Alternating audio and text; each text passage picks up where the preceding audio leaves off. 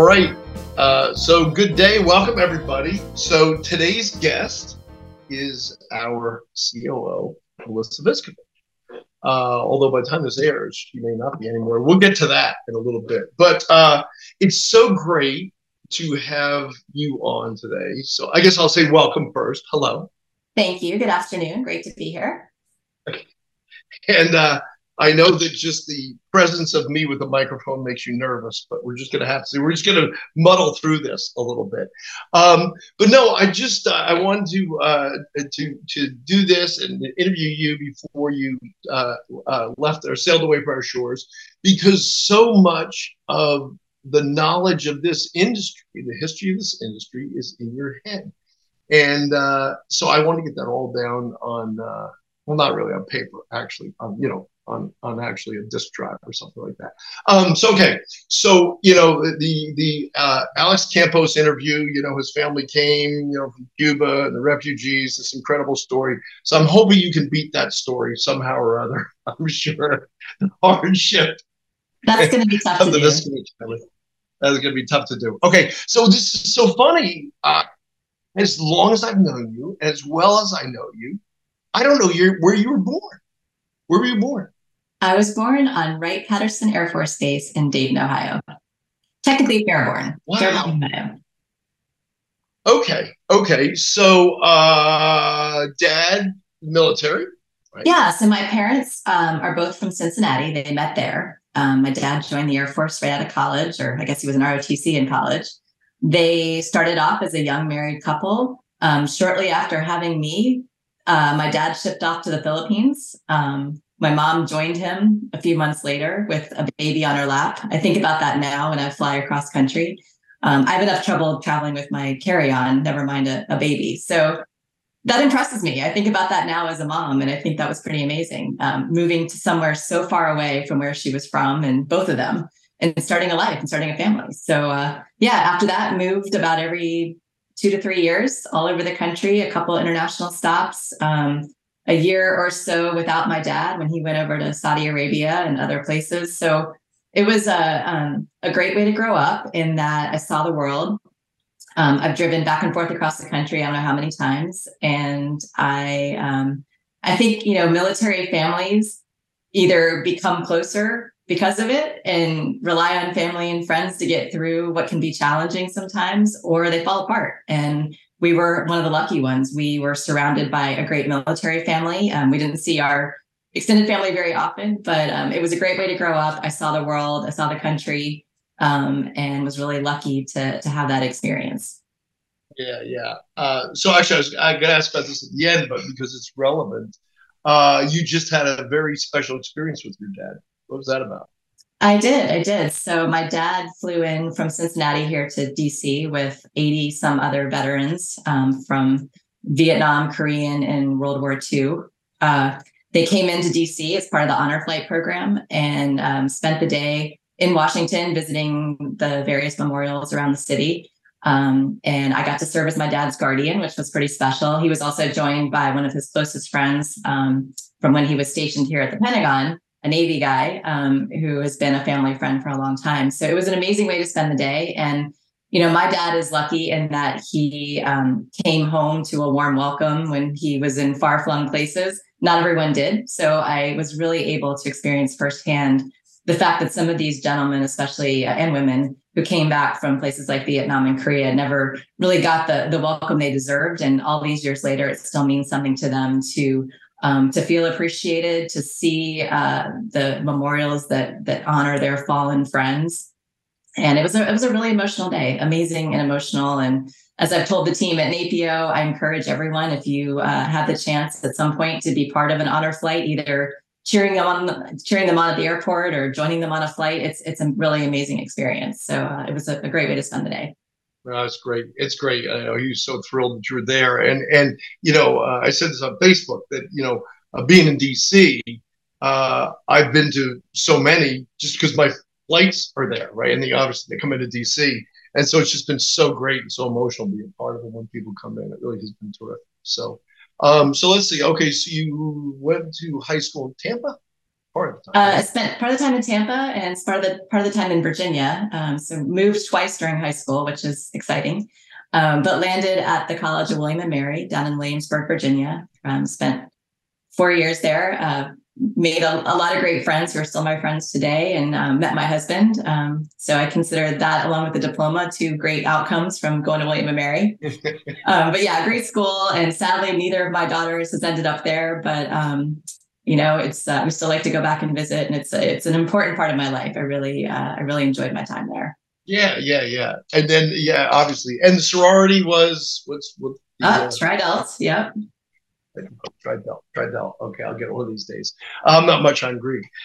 So then, I know you came to the PEO industry pretty soon after that, eventually. How did that happen? What was so I started out, just out of college. I spent my first year or so going through Hugh McCall's management training program at Nations Bank, which is now Bank of America. And it was actually a great place to start. I didn't really know what I wanted to do. I was an English major, much probably to my parents' chagrin. I didn't want to be a teacher. I just liked writing and reading. So I kind of studied what I liked, which actually was my dad's advice. So I blame him. Coming out of college, I found my way into Bank of America, and now, I guess, then Nations Bank, and went through their management training program. Got exposed to a little bit of financial services, which was interesting. But then I did what any good college educated young woman does. I chased after my boyfriend and moved to DC. And at the time I was living with a friend of mine from college who was working for an association management firm. And we used to share a car. She didn't have a car. So I would drop her off in Roslyn on the curb at AMG, and eventually realized I wasn't really in love with my banking career. So I was like, hey, what is it that you do again? I don't even know what an association is. And she's like, oh, we plan events and, put on programs and, develop member services. I was like, well, that sounds pretty easy. Like, sign me up. So I started out at the association management company, working for a fiberglass association. So I spent about 2 years taking people on plant tours, learning how boats are made and bathtubs and underground storage tanks. And I put on my safety goggles and my overalls and tromp around in factories. So it was pretty cool. I did membership for them. And along the way, when I was working there, this association management company had one printer for like the entire company, 75 employees, one printer. And so I spent a lot of my day as a junior association employee waiting for the documents to print. And I would hang out back by the printer, and I met this guy, Mylan Yeager, who worked on another client. He worked for NAPEO. And we just struck up a conversation, which turned into a friendship. And at some point along the way, NAPEO's board approached Mylan, who was the executive director at the time, and said, hey, I think we can do this NAPEO gig on our own. We want to set up our own offices, and we'd like you to put a team together and take the group captive, was the term they used. So I got pulled into that. I interviewed with Kirk Scoggins in a Chinese restaurant in the bottom floor of our office building, and ended up, getting the job. And that was in 1996. I was just saying, so it's 96. Yeah. Lord. I actually worked, as I've told people before, I worked my first NAPEO conference in 1995 at the Broadmoor because they were shorthanded, and I got pulled over from another client, and AMG said, hey, can you go help work registration and help out at their conference? So that was the first time I met, a bunch of folks that are not many of whom are still involved today, but got to meet some of the NAPEO members. And it was a lot of fun. It was a totally different vibe than the fiberglass guys, obviously. I was like, wow, the Broadmoor, this is pretty nice. This is better than the Days Inn in West Virginia. So I might be in on this. So no. Anyway, it was a great introduction to NAPEO. And then about a little less than a year later, I became part of the permanent team. And we packed up our boxes, and we kind of got unceremoniously kicked to the curb from AMG. They weren't that happy, but we made our way over to Alexandria and set up our first little office, first at Barry's Kitchen Table. And then eventually we found some office space on North Pitt Street. And that was the start of NAPEO's independent offices in the summer of 96. So how many of you were? Let's see, we were 4. We we hired our first new employee from outside of the management firm. We had a receptionist we hired through the senior employment service because we couldn't afford a full-time employee. So we hired a part-time woman who had just retired from the scarf department at Woody's. Very nice. And she was looking for something to do for a few hours a day. So we asked her if she could answer the phone, and she did that, and also baked us apple strudels. She was amazing. Yeah. Where is she today? We could use her. Yeah. Yeah. Unfortunately, she passed. She was a really great part of our team. And I just have so many fond memories of her. She used to water our artificial plants and, again, bake us Norwegian desserts, in the morning as we came into the office. And she was a great woman, a great character, and a great part of our little startup team that we had. Yeah. So there are 4 of you. What were you doing? So at the time, we kind of divvied things up. I took membership and technology, which was a banker's box with files. We didn't even have a database. So one of my first jobs was to figure out who our members were. And I think this is back in the days of the dot matrix printers. I think I had a stack of dot matrix printouts that they had thrown out the door with us. So I worked on membership and a database. Barry, who was she handled our events. And then at the end of the day, she decided to help start a magazine. So she did the editorial and I did the advertising. So I sold ads, and Mylan was kind of government affairs and keeping the lights on. And then we had a woman named Sally, who was sort of what I am now, kind of our operations person. She was also kind of part-time and had a baby about that time. And she ended up healing off pretty quickly.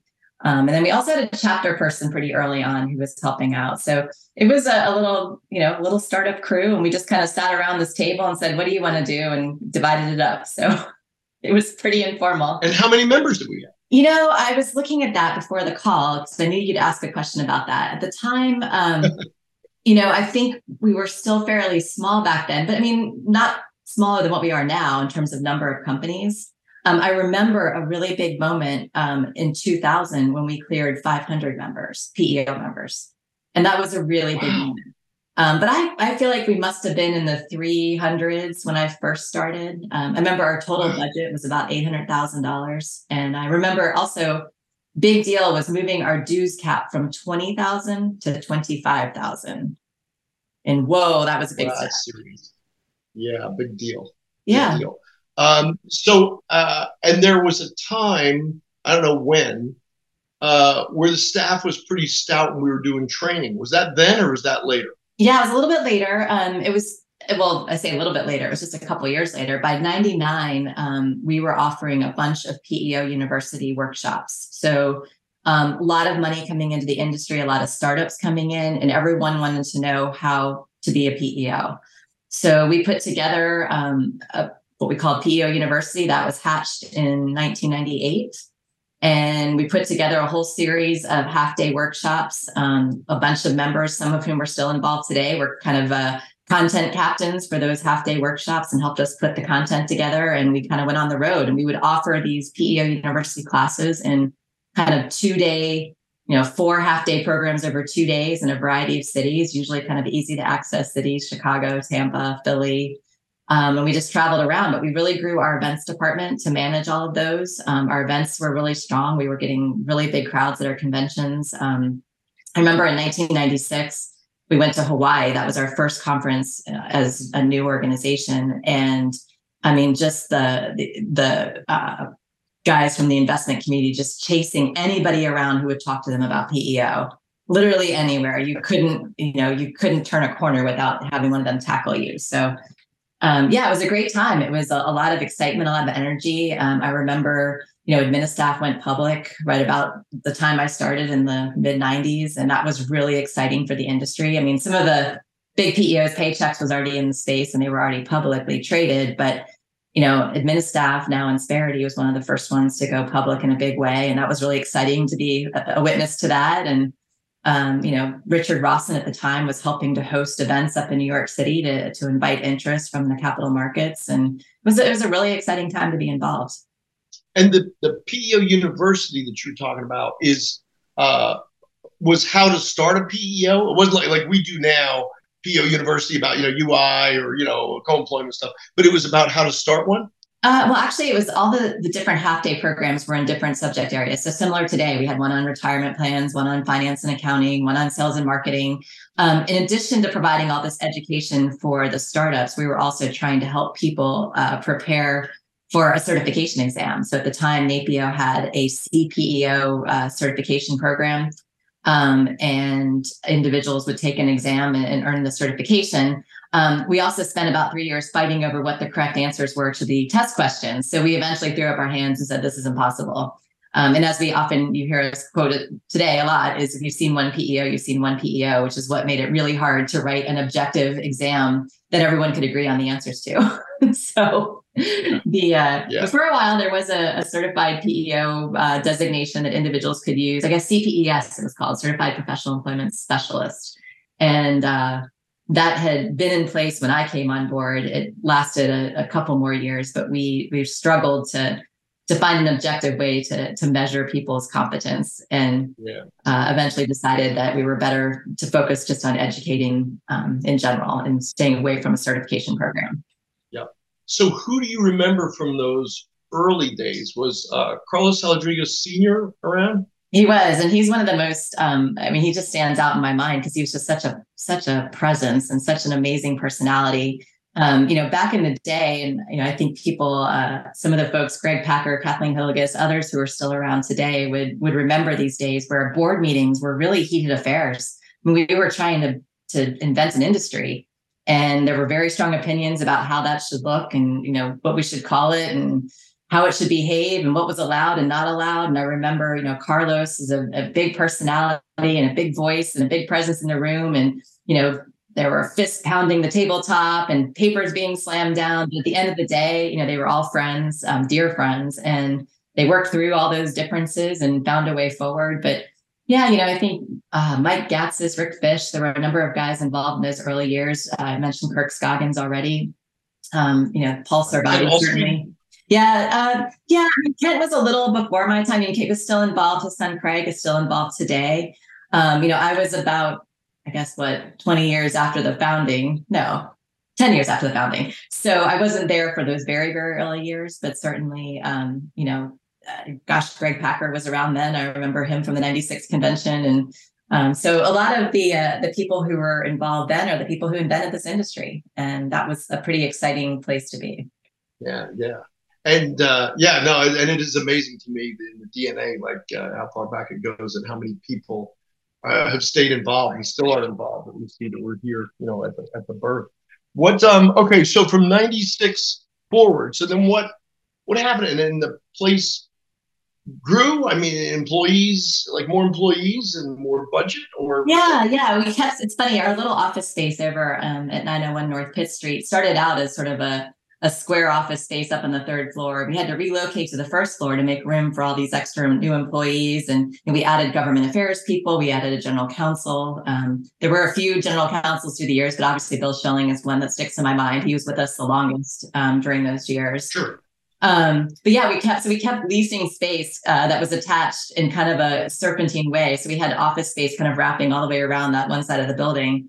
But we grew. The chapters were a big part of our existence. In the early 2000s, the chapters were out there operating independently, and they weren't all working well. So we tried to help with that, and we basically set up our own association management company. We called it ChapterNet, and we tried to provide support to the chapters to help them, be better managed. And we actually were paid to manage a few of the chapters. Despite all those efforts, we ultimately decided that the industry really needed to consolidate under a single organizational umbrella. So, 2005, I think, was the year that we dissolved the chapters and brought them in under the umbrella and created leadership councils, which kind of, function more as committees. So, we spent a lot of time and energy in those early years, working with the chapters, managing the chapters, trying to prop the chapters up in some cases. Some of our chapters were really strong and, stood on their own 2 feet. Texas comes to mind, certainly Florida, which is still FAPEO today, California and others, Midwest.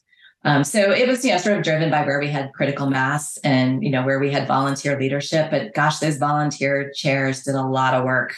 They were running their own little associations. So, it was a hard transition for the organization to kind of move away from those chapters. But I think ultimately it was the right thing for NAPEO to do. And the money that had been previously farmed out to the chapters came in under, a managed approach to state government affairs, where we had sort of folks, who were experts in that area, helping to work with the volunteers to make sure that we were protecting and promoting the interests of the industry. So, that was a big move, not just from the chapter perspective, but for driving government affairs. Yep.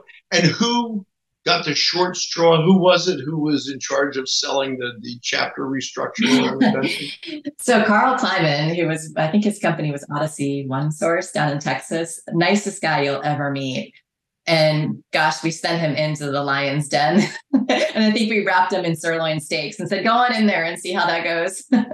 So we figured if anyone could talk the chapters into coming along with this master plan that we had, it was Carl. And he really did believe that what we were working towards was a good thing. And he was just so universally loved by everyone.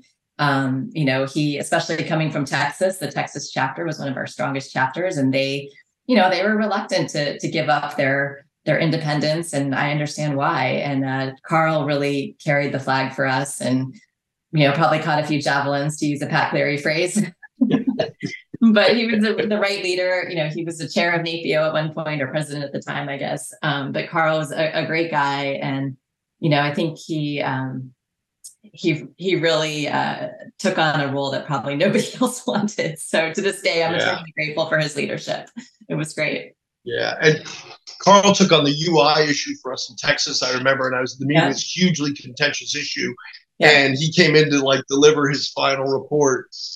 And he was just great. He's like, okay, so these people think this and these people think that. And so I think this is a problem. This may be a problem. And so I think kind of this is where we need to go, what we need to do. And everybody's like, okay, it's a hugely contentious issue. And he was great. Everybody respected him and loved him. And he was straight and solid about how it went. And it's unbelievable. Yeah. Okay, so let's start getting up to the important years, really when your life began in December of 2011. You were on the search committee. I was. Yeah. Aren't you kicking yourself now? No, it was, well, first of all, it was a great privilege to be able to be part of the conversation. And I to this day, I'm really grateful for the opportunity to be part of that process. And, I think it shows a lot about our leadership that they wanted a staff voice at the table. And I will always appreciate that. And, I tried to take that role really seriously and represent the interests of the team, the voice in the room. So it was a great experience. We had a really dedicated committee of people who were selected to help find our next CEO. And we spent a lot of time doing it. It was a really, intentional and deliberate process. And we had, good professional guidance. But at the end of the day, the members who were on that committee really spent a lot of time trying to make sure that our next leader was the right person. So it was a great experience. And failing that, you got me. Okay, so how has the industry changed? In 26 years, what kinds of changes, and what obviously it's more professional, but everything. Yeah. Yeah. No, when I first started, I was still hearing stories of how in the early years, NAPEO board members, then NSLA board members would come to board meetings and meet, and then they would run out to this is going to date me, but run back out to the phone booths to call back to their office and see if they were still open for business, because there was a genuine fear that regulators were going to shut down the industry. And it was survival. And, the things that they were fighting for in the States were about survival. And so, that was kind of the early years, because of NSLA and NAPEO, our members, we worked through that, and a lot of hard work by our members, in a number of states, starting to build relationships and advocate and help educate their fellow industry members to make sure people were doing things the right way. It seemed like every few months we hear about a black eye, someone's, failure, or front page paper story where you've got a baby in the NICU whose costs aren't covered because their PEO went south. You don't really want that kind of attention. So the early years were hard, and I wasn't even there for the hardest of them. I kind of heard about those And then, as the industry gained some traction and we had some really strong leaders in the space who were doing good things and helping to lead the way, I mentioned all the money coming into the industry in the late 90s, which was great. And we got a lot of attention on Wall Street, a lot of interest from new entrants to the industry. And then, over time, it's been a long, it's been a long road, and a lot of people have worked really hard to ensure this industry has a place. And, we kind of take for granted now that a lot of people know what a PEO is. That wasn't always the case. So certainly the work that, you started and Carrie and her team have taken on, in the last 10 plus years has made the difference. On the government affairs side, certainly the passage of SBEA was huge. Tom and all of the members who've been working on that for years and years, I think we determined it was like a 17-year process. Those were game changers for NAPEO. And now I think, we always want more. We want more recognition. We want, more states to pass our Model Act. We want, more certainty. We want, we're getting greedy because we can. And all the work that the members have done all these years, with NAPEO's guidance has really made the difference. And we're still a young industry, and there's so much potential out there. I love how the industry's embraced technology. That's obviously been a game changer, and I think it's made things more scalable. I love that it's a mix of, there's some really big players in the space, and there's a lot of companies that are doing a really great job at a regional level who are, really focused on their clients in their hometown and doing it really well, and then everything in between. So, I think COVID obviously changed the footprint of the industry for every industry, but certainly for ours. But it's a good thing. I think it's expanded the reach for PEOs of all sizes, and it's really allowed us to demonstrate our value. And the videos we did about how PEOs helped companies in COVID, that was amazing. And I think what's, I've been asked a lot of times over the years, why have I stayed so long, or why have I been in this industry for so long? It's because it's amazing. We've had the unique opportunity to build an association alongside an industry. And that's, you don't get that everywhere you go. So it's been a really exciting run. Yeah, no, I agree. And it's funny, I was going to ask about something else, but because you mentioned COVID, what was that experience like? Gosh, you and I lived it together. We did. We were going through the same conversations that every business, owner or manager does. And that I remember that, Thursday, the 12th of March, we had just come back from New Orleans where we were with a board meeting. And actually, even after that, I think our group had been down in Nashville for the risk management workshop. So in the very days before COVID, we were hosting events. But yeah, I remember sitting there thinking, like, is this real? And we, sat down around that table upstairs and figured out that it was time to send everybody home and we'd see what would happen. And never did we think it would be, more than a year before we were back in the office on a regular basis. So scary. And, I'm sure, again, all of our members were feeling the same thing. It was something. Yeah.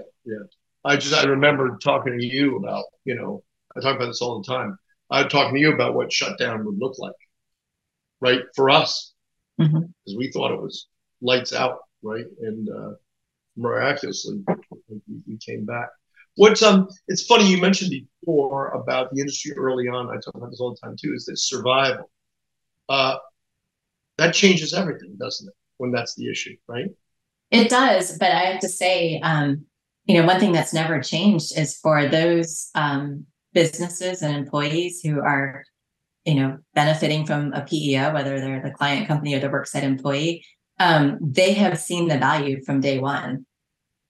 So I think, it's funny. I remember hearing the story that even when PEOs would fail, the clients would just look around and be like, okay, well, where's another PEO that can take us on?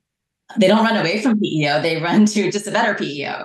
So, despite kind of the bumps of our early years, which I'm sure every industry experiences, the client base we have has stayed loyal. And that's because the value proposition is very real for employers and their worksite employees. So, I've had the benefit over the years of taking a lot of calls from prospective PEO clients who are just calling the association for information. And I have the benefit of being able to speak as both the association for PEOs and as a user of PEO. And it's a very easy story to tell. And that's why, it's just so, even with all the progress we've made in terms of our reach in the small business marketplace, there is so much more out there for us to take. I mean, there's so much more opportunity and so many more businesses and employees to serve. And that's, I mean, gosh, it's a great outlook. I mean, it really is. Yeah, yeah. That's I get frustrated when people, raid one another. It's like, no, there's You don't need so to. much blue ocean out there. You really don't need to. So I know you're biased, but what's your outlook for the industry? You've been here for a long time. You've seen us through a lot of ups and downs. And what are the headwinds? Flip sides of the same coin. What's your outlook, and what are the headwinds? Yeah, I think it's so funny because I feel like there have been so many times in my 20 some years of being around this industry where people felt nervous or scared or, hey, this is going to shut us down or put us out of business, or, we're going to have to compete against this or that. And I think as we've shown all these years, we survive it.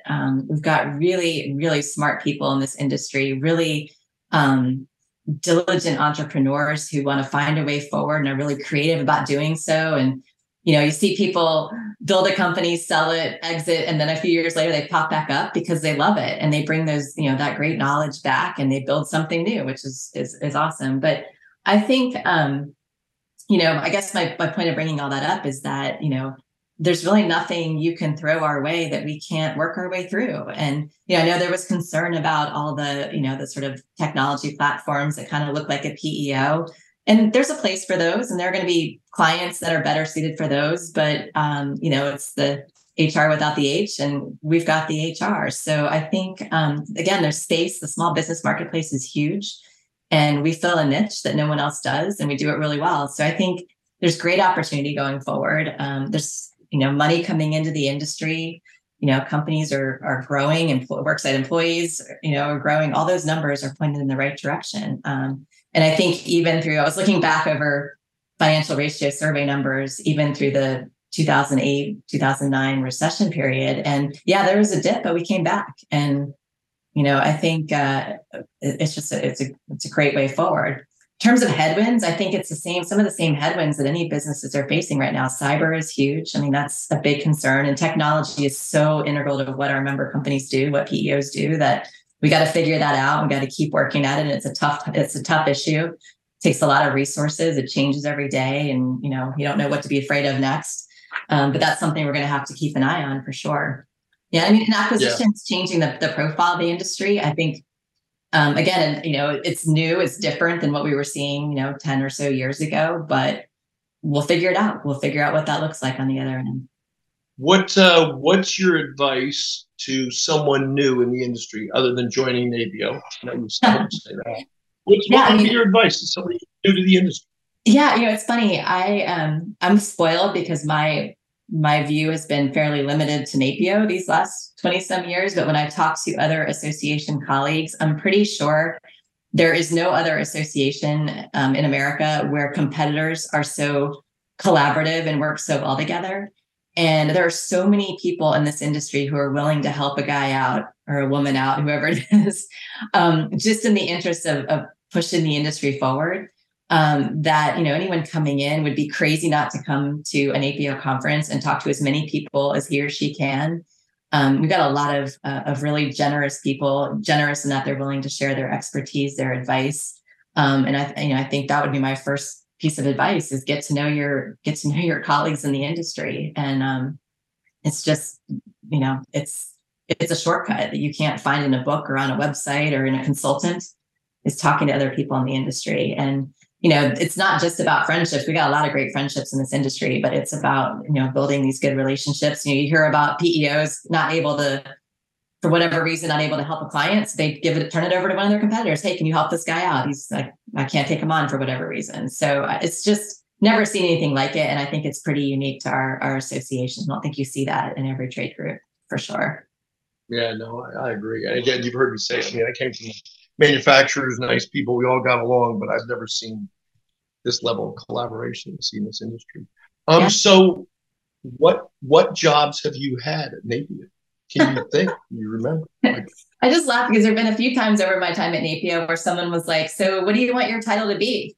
So I remember at one point I started out in, as membership. I think I was director of membership. And then I was doing a lot of, I was promoting a lot of things. I was trying to sell ads and membership and publications. We used to sell videotapes, and gosh, Clay Kelly used to have a whole, library of sales tools that we sold. So somewhere along the way, I'm like, I think I would like to be called marketing too. So throw that on my title.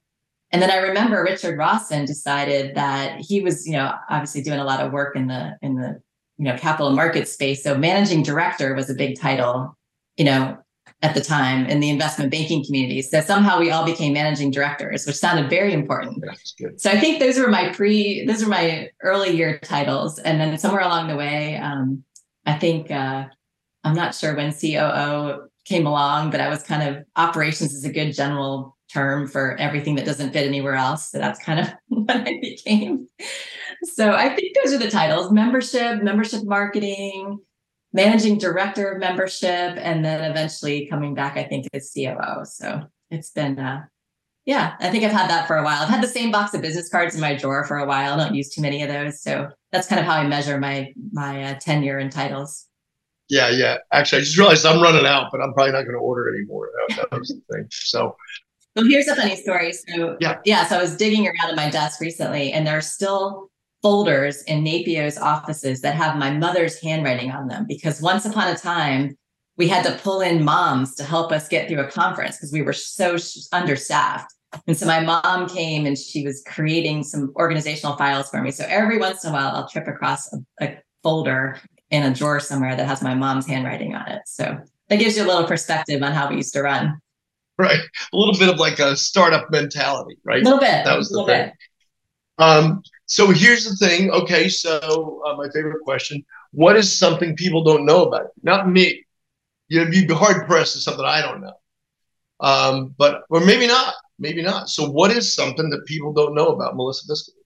Yeah. So, all right. I think this will come as a little bit of a surprise to you even.